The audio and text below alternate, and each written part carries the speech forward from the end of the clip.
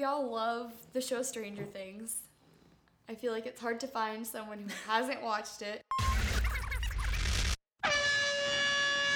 Hi, I'm Sarah. And I'm Sydney, and you're listening to the Feminist Airhorn. The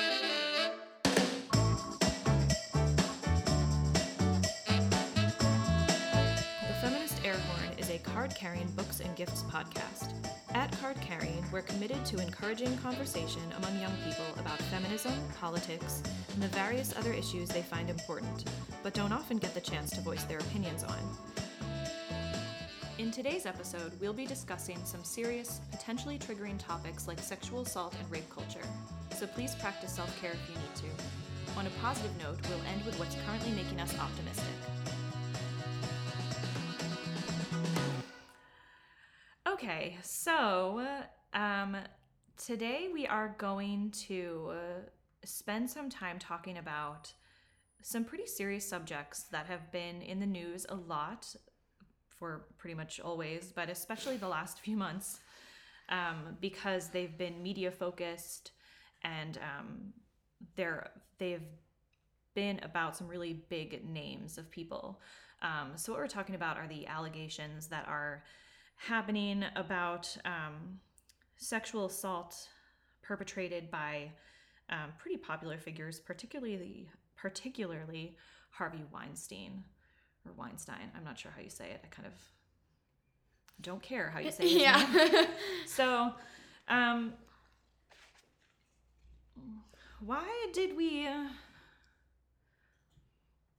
you think this is an important thing to talk about? I think that just with sexual assault and sexual harassment, it violates fundamental human rights. And I think that every single human being on the earth deserves to feel safe and deserves to feel respected and valued. And by forcing yourself on someone or raping them or just putting them in a hostile environment, that's violating that. That's making them feel unsafe. That makes them feel disrespected, and no one deserves that. Mm-hmm. And I think that this is really people like fighting back and yelling and saying no, like you're violating us. You're making us feel like we aren't humans. Right? Because that's what objectification is. I think typically we've seen a lot in the past, a crime like rape or some type of sexual assault has been called a crime of passion.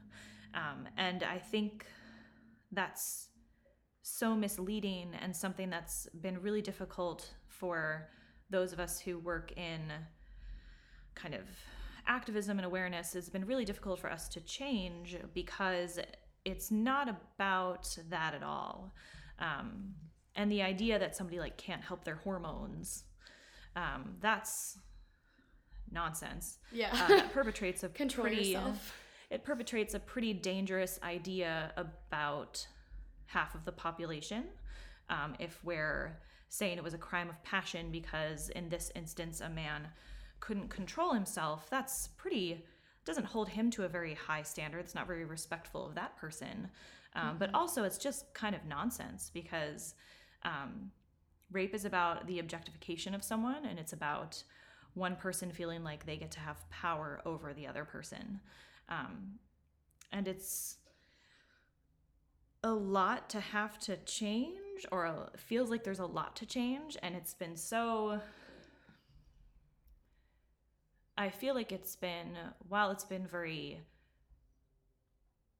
I guess, empowering to read people's stories, like you said, people are like talking a lot about it now, and really there's awareness.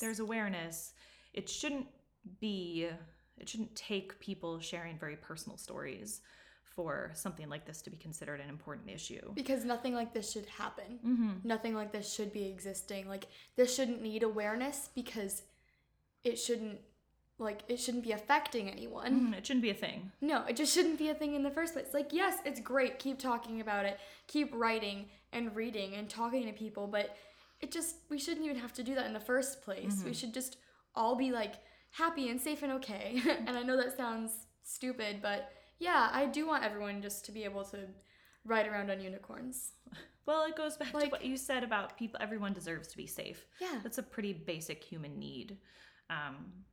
It's one of the things that is one of the first things that's taken into consideration when it comes to working with victims of some type of abuse or violence is, does that person feel safe in the situation that you can hopefully remove them from and into something better. I think what's been really striking, I'm just going to read through some notes, of which there are a lot. There are many pages out right now. What do you think about the term open secret? Because that is something that I've seen floating around a lot when it comes to the Weinstein issues, is that it was an open secret in Hollywood. I feel like it meant that a lot of people knew about it or felt like it was probably going on, but he had so much power in that industry and over the women that worked with or for him, that were his peers or his employees. He had so much power, and it's not okay. We recently saw the show 9 to 5, and it's a great show. It's great music, and it's just like Mr. Hart, who's the office manager, he just takes advantage of the women there, and it's not okay. And Mom always says that an employee and their boss, they should never have a relationship because of the power dynamic. It's not okay. The boss always has more power regardless of gender. Like, it doesn't matter. That should never happen. Or doctor and patient or teacher and student, they have more power, and it's not okay. Even if you're the exact same age, it's never okay. Yeah. What I found really interesting, and I actually heard this on another podcast that I know your mother listens to, called Feminist. I don't know if you've listened to that with her yet or anything. I haven't, but she loves it. I know she does. But they talked about the fact that because this has been considered an open secret, and so there were so many people who suspected or who probably knew it was going on and didn't do anything. And yet you would hear a lot of times, particularly about women who don't get a job in Hollywood or in the media sometimes because they're considered to be difficult. And it kind of brings to question, who said that they were difficult and why? Yeah. Were they being considered difficult because they wouldn't sleep with someone in power? Exactly. Were they being considered difficult because they had the guts to speak up or to say no, and they because we all know didn't get a job because of it, maybe? We all know a person who's high maintenance and rude and difficult to work with. And yeah, I get that. Like, that's who you don't reference for a job.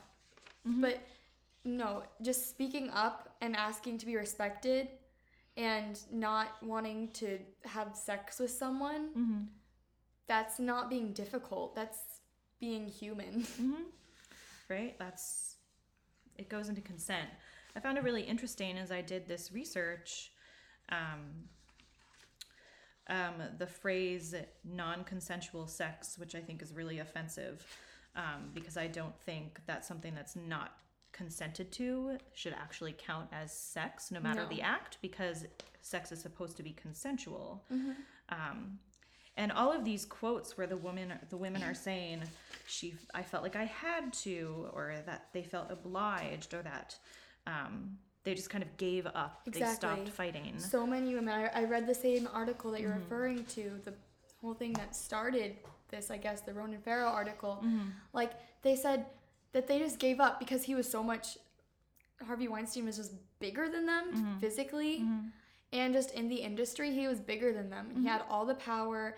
And yeah, and I read in the article how sometimes secretaries or receptionists would be kind of like a honeypot, they said in particular. And they would go into a room when he was having a meeting with a young actress.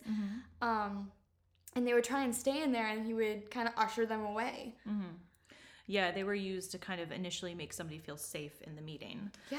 Which implies, too, that he knew what he was doing in the way that he knew they didn't feel safe. Yeah. So it's all very manipulative. And it's shocking, really. What I also found interesting in this article were when the women who were assaulted or harassed by him talked about the shame that they feel. Mm-hmm. And we see that a lot. I've seen that a lot in my work with people who have experienced sexual harassment or assault.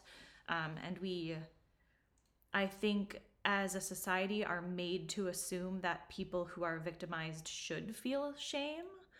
And I think it's really interesting because the people actually committing the crimes clearly don't feel any shame. Yeah, no. So how did we get to that point where innocent people are meant to feel ashamed of something that was perpetrated against them? Exactly. Like victim shaming and victim blaming Mm-hmm. is never okay because they're exactly what's in the name. They're a victim. Mm-hmm.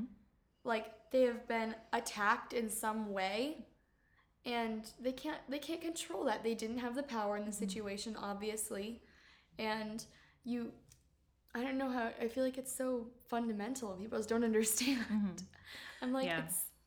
you just don't, it's non-negotiable. Someone who's been hurt, you don't keep hurting them in that way. I don't know. I feel like I'm just rambling on, but Well, it's easy to feel like you're rambling about it because to some of us it seems like common sense. It's common Just sense. Don't do it. Just don't do it. Just don't. It's that easy a decision to make. And Just the don't fact that rape or yell at people for speaking their mind. Just don't do it. It's not hard. Yeah. It's not hard. Yeah. And it's been such an interesting, and I don't know what I mean by interesting. I don't think I really mean interesting in a positive way. It's just been so unusual to see this as such a mainstream conversation now. Yeah. I'm kind of hopeful that the nation, though no one wants to get to this point, but everybody, this whole nation just needs a good lesson in what consent is. Mm-hmm. They need a good lesson in the fact that rape culture only exists because of a system like the patriarchy. And the women in their stories that he interviewed, they all say constantly, they were like, no, no, no, no, no, I don't want this. I don't consent to this. I don't feel okay. I don't feel safe. Like, there are no blurred lines. Yeah. Like, he can't even come at us saying that. It's like, no, I said no multiple times. Yeah. And even if they didn't, so many things about consent are nonverbal. Exactly. When I would do this education, we'd talk about consent as something that should be willing. Consent is something that people can change their minds on at any time. It can be withdrawn. Consent is supposed to be enthusiastic. This is supposed to be something that happens between people who are into it. And noticing that someone isn't requires the other person to respectfully respond to that, to take a step back. If you ask anyone a question about anything, if I said, could I borrow your pen, and you didn't say anything, I wouldn't just grab it out of your hand. I would be like, all right, pen. Borrow your pen. That's cool. I mean, I'll ask someone else. Really that simple, So it's interesting to me. It's been kind of fascinating as someone who's worked in this field of assault prevention and awareness to see more and more mainstream conversations about consent. Yeah. And it just feels more and more like there needs to be education and support. I feel like, and for so long, women and victims speaking up have just been shushed and pushed down. Be like, no, it's fine. Don't say anything. Just, you're gonna destroy your career. Just shush. Don't mess with anything in the system. And now they are, and it's so influential and so powerful and so important. Yeah. It's sad it had to come to this, but right. Because we do need to mess with the system, because the system kind of sucks. Yeah. The system is clearly not working. It's not working. I think it's so interesting in the case with Harvey Weinstein, but in also the cases we've seen with Bill Cosby and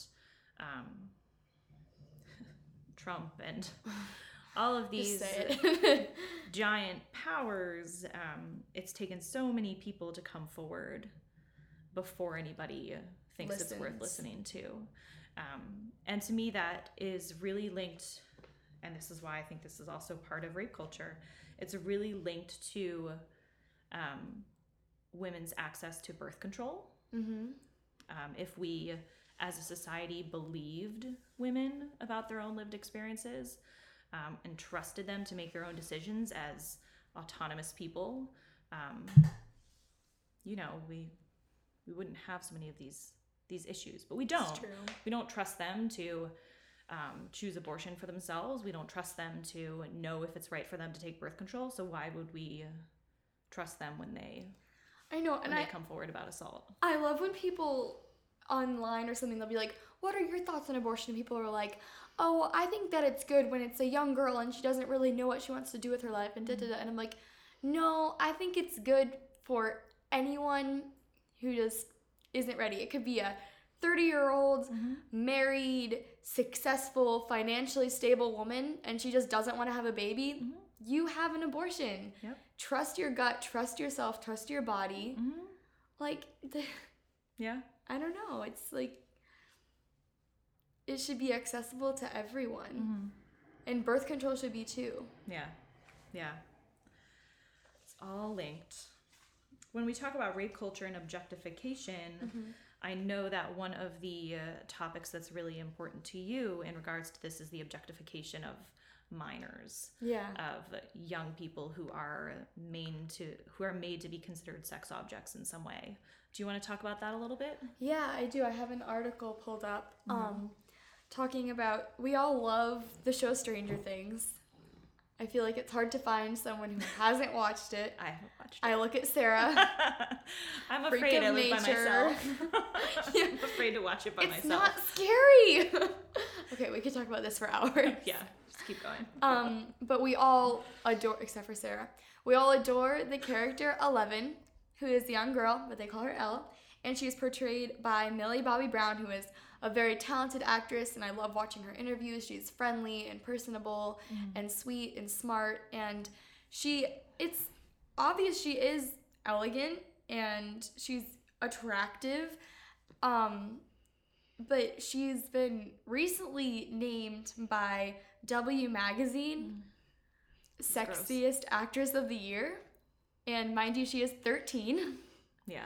And I read that and I was like, oh my God. Yeah. Because I was talking to Sarah and I was like, I don't think it's okay to name a 16-year-old Sexiest Actress of the Year. And I don't even think that's a very good category, because like it's actress. You could base it off of their performances, but no, it's fine.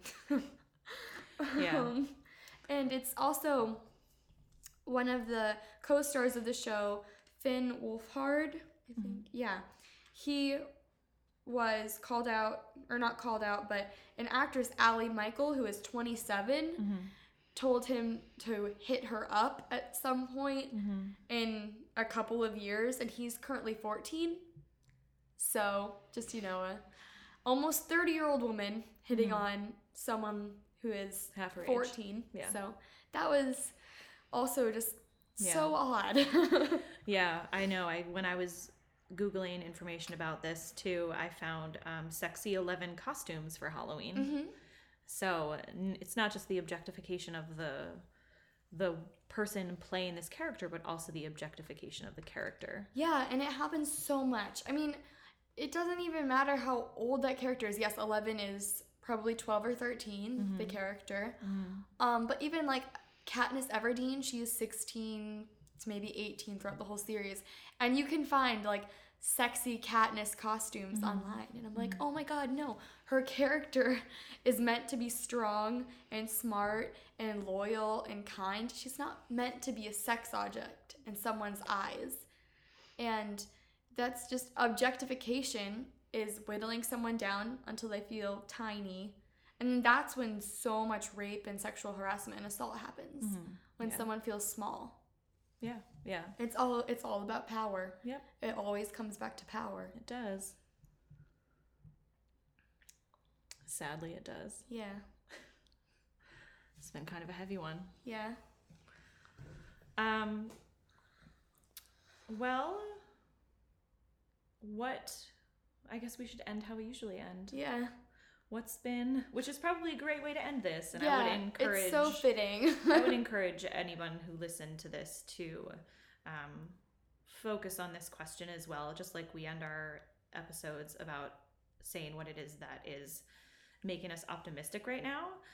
I think especially lately when there's been so many triggering or difficult to read things in the media, it's important for people to focus on what it is that's making them optimistic. So would you like to start? Have you thought about this? I haven't, but I guess I'll just no, I really haven't. Just pick one of the many things that I know are making you optimistic.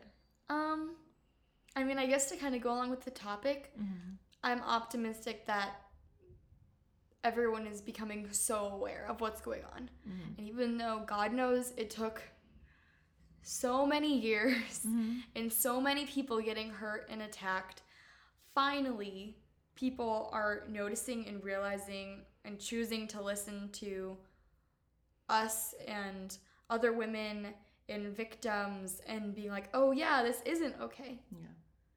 And let's fight back and let's change that. So I'm optimistic that things in the entertainment industry and just all over the world are hopefully going to change pretty soon for women and girls. That's a great thing to be optimistic about. Thanks. Kind of puts mine to shame because I'm optimistic about my fantasy football team this week. That's legit. You're American, I get it. You love your football. She's excited about her fantasy football team because I'm 5-3 and I hate to say this out loud because it could totally jinx everything because that's how this works. I hope to be 6-3 after tonight. I don't understand anything that she just said. That's okay. It takes time. Trust me. I'm a swimmer. I don't know. I just do the laps that the coach tells me to do. There you go. It's all right. They're just doing what they're being told as well. It's true. High five? High five. I like the high five. I know. 1, 2, 3. That was kind of sad. We'll do a better one in the next episode. We hope you enjoyed listening to the Feminist Airhorn. You can learn more about card-carrying books and gifts by finding us on Facebook or Instagram at Card Carrying Shop. Our website is www.cardcarryingshop.com. Thanks for listening.